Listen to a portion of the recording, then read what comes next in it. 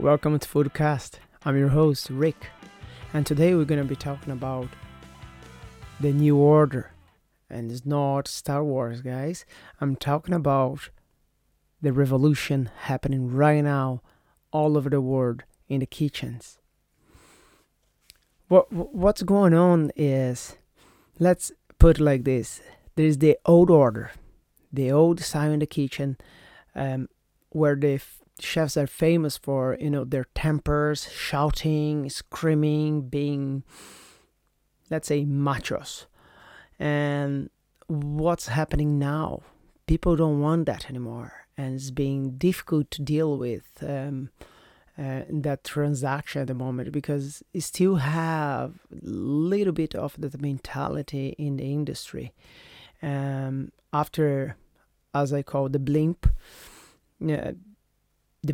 because of the pandemic, so everyone stay out of the trade for majority of the time, and that make people rethink what's priority in the kitchen, and the way the industry treat people, the way people are perceived inside the kitchen, etc. So because that, I'm calling the new order. But to understand that, we need to talk a little bit about the old order, or the way it used to be for hundreds of years. The structure in the kitchen is quite military, let's say. The things used to be more literally, when you get your head chef, he's the head, he's doing the business run there, and it's up to us as chefs just to follow the lead and just keep going. So when I was thinking about this episode, I started to think about what was difficult for me in seeing overall inside the kitchen. And when I start in the kitchen, we had much of that mentality, and you need to follow the hierarchy in the kitchen. It was very self-central to whatever the head chef was doing in the kitchen, and hostile, stressful, was nerve-wracking, and it still is a little. But the things start to change when you start to see that, and start to think about why is in this way the system. And then you need to understand the chefs and how they become head chefs. And then when you start to think about that, you need to think the first thing, why you want to be a chef. Is the same like why you want to be an engineer, why you want to be a airplane pilot, or anything. So majority of people, the difference is, let's put it like this, the difference is majority of the people get in the business because or necessity or for passion. Since it's a profession, you don't need much skills, let's say like that. You can learn the skills as you work. You have, as I say, the accident chef and the passionate chef. The passionate chef, you have two options there, let's say like that. So let's start with the accident chef. Normally is because they didn't have options, was the job available, and they got in just to have your quick fix and carry on, have a money coming, like you don't know whatever is going on in their life, they need the work. So they got in, and literally they start to get carry along. Majority of those guys start as a KP, kitchen porter. From there, they will start to go growing in the brigade and get their titles and moving up in the kitchen. So that's our accident chef. We have the follow one is the passionate chef. This is someone who actually choose to be there, want to be there, like myself. And then you have two options in that category. One is the one choose to be there and don't have the opportunity to go to a college or do courses as I had. So start work with focus and determination what they want to do, and learn as you go. And there's the other part, would be like somebody like me, want to be a chef, but got the qualification beforehand. So I went to college, learn, get the skills I need instead of just learn as you go. The difference between all three is time. The time it would take you to get to a such certain level. I would say as a CDP, you get is a middle level chef. If you start as the accident chef or accidental chef, that process could get a couple of years. If you get the one is in love or passionate about food and want to be a chef and didn't have the opportunity to go to university, we'll get a little bit less time to achieve the same result. And when you go to the college or university, you possibly will achieve that target quicker because you get more knowledge, you have more skills, so the things kind of quicker for you. That doesn't mean you'll be better than any of the others. It's just the time frame you're gonna achieve what you're supposed to achieve. I will put that when you get as a CDP is your breaking point. Or you continue, or you quit, or you just stagnate. Majority of the chefs, they want to be head chefs. In other words, they want to run their own kitchen. So in that situation is where the difference line on. In that period you spend in the kitchen, you pass through all possible things, or used to be. When I started in the kitchen, like, was hostile, stressful. People literally shout at you. In those moments is when I look and said, okay, all the chefs is make equal, let's say like that. But externally, they have fake images. I know loads of chefs, they feel very, very confident. They are strong like a rock outside. But deep inside, I know they have insecurities, as everyone does. They have, some of them, low self-esteem. And is something start to change now, because after the blimp, people start to be a little bit more, start to think more about themselves and look and say, do I really need that? Do I need to be shouted at? Can I be better respected? And so on and so forth. And that's when the things start to change a little, and where we start to think a little bit further. It's not because of the pandemic make that, but like 10 years ago we start to move the things. And I start to put that kind of is the world is changing, and is where I start to understand why it's changing. And part of that is the tech revolution, education and behavior of the society.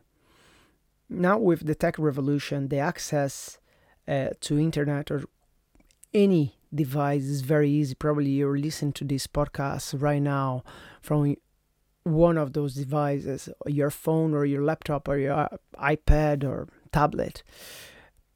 It's easy to access, very easy. Anyone can use. And sometimes like you can work with your phone.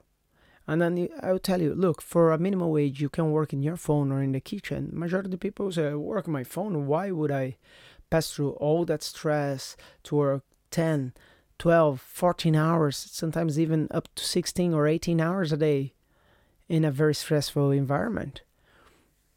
And I had to say, lots of people choose the easy way. But who wants to come in the kitchen need to be passionate about.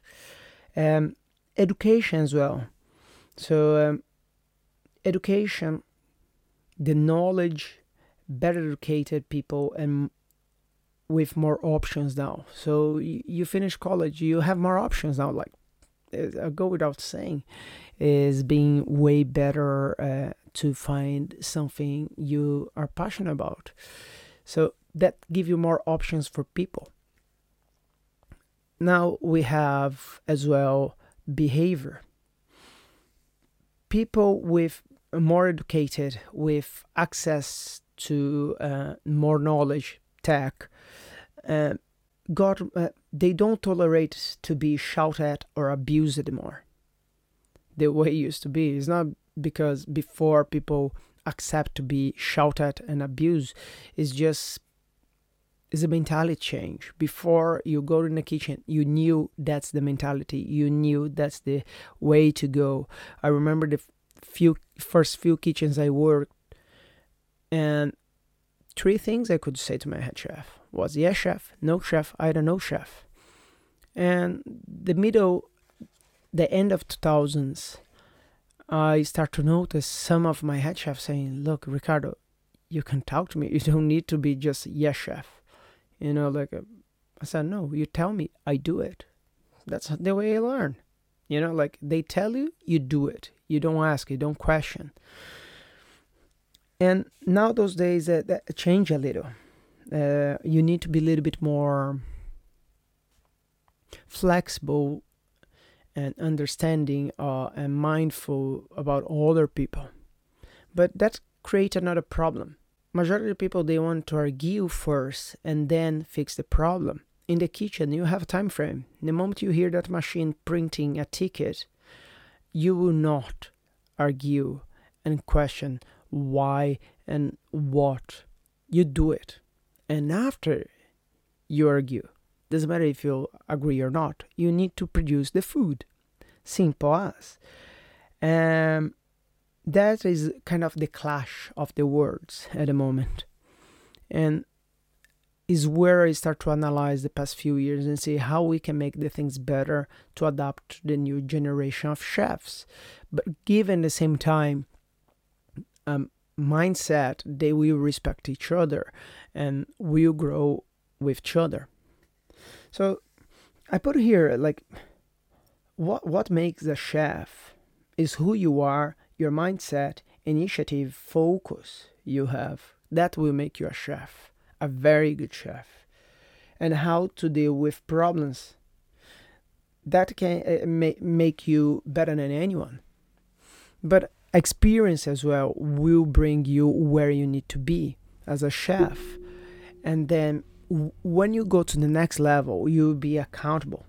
Like as a sous chef, you'll be accountable. And then I say like this, as a sous chef, you're in the purgatory because you need to please the heaven, customers, and your boss, head chef or manager, who is above, and hell, everyone else. So you're kind of between both. It's very difficult position, and at the same time you need to start to be more accountable. You normally spend there around 2 to 3 years minimum to perfect and become a master of what you do. And from there is when you can step up as a head chef. And as a head chef is a position you can hold, but not necessarily be there forever. It's difficult. You need to know where you at. Anyone can have that position, but hold is the difficult part as a head chef job. With that being said, and understand a little bit how the structure works, what's the new order right now? What's the claim? Doesn't matter the age of your chef right now. After the blimp, I noticed that chefs with 20 years experience start to question, do this system is right for me, is working for me? And that's when I start to notice that people want to be more respected, not shouted at, and they have more options than ever. And how you keep those people happy and how you make them to not crumble down mentally is being difficult for everyone. And people are trying to find themselves again. So I make here that's the expectation they have right now, and how we can work with that and how we can adapt. And a couple of years ago, I started to think about that and how we can make the things more attractive and easy to digest for the generation, because it's being very difficult to hold chefs, because after you 2 years in the kitchen working for literally scraps, because financially I'm saying, because it's difficult, you need experience, and until you get experience, people will not pay you for that. And that's the patience the new generation don't have much, and then they just quit jobs and jump from one place to another, and in the end they just become a frustrated chef because they will not achieve what they want because they don't have the patience. So a program I developed a time ago, and I can be talking further in the future about that. I start to notice what we could do to be more flexible, understanding, and mindful. And at the same time, you need to keep the respect. That's what chefs want the most, is respect. And when I say chefs, I say your head chef. They don't want you to go there and saying literally shit at them, because they will look and say, come on, kid, get out of here, next.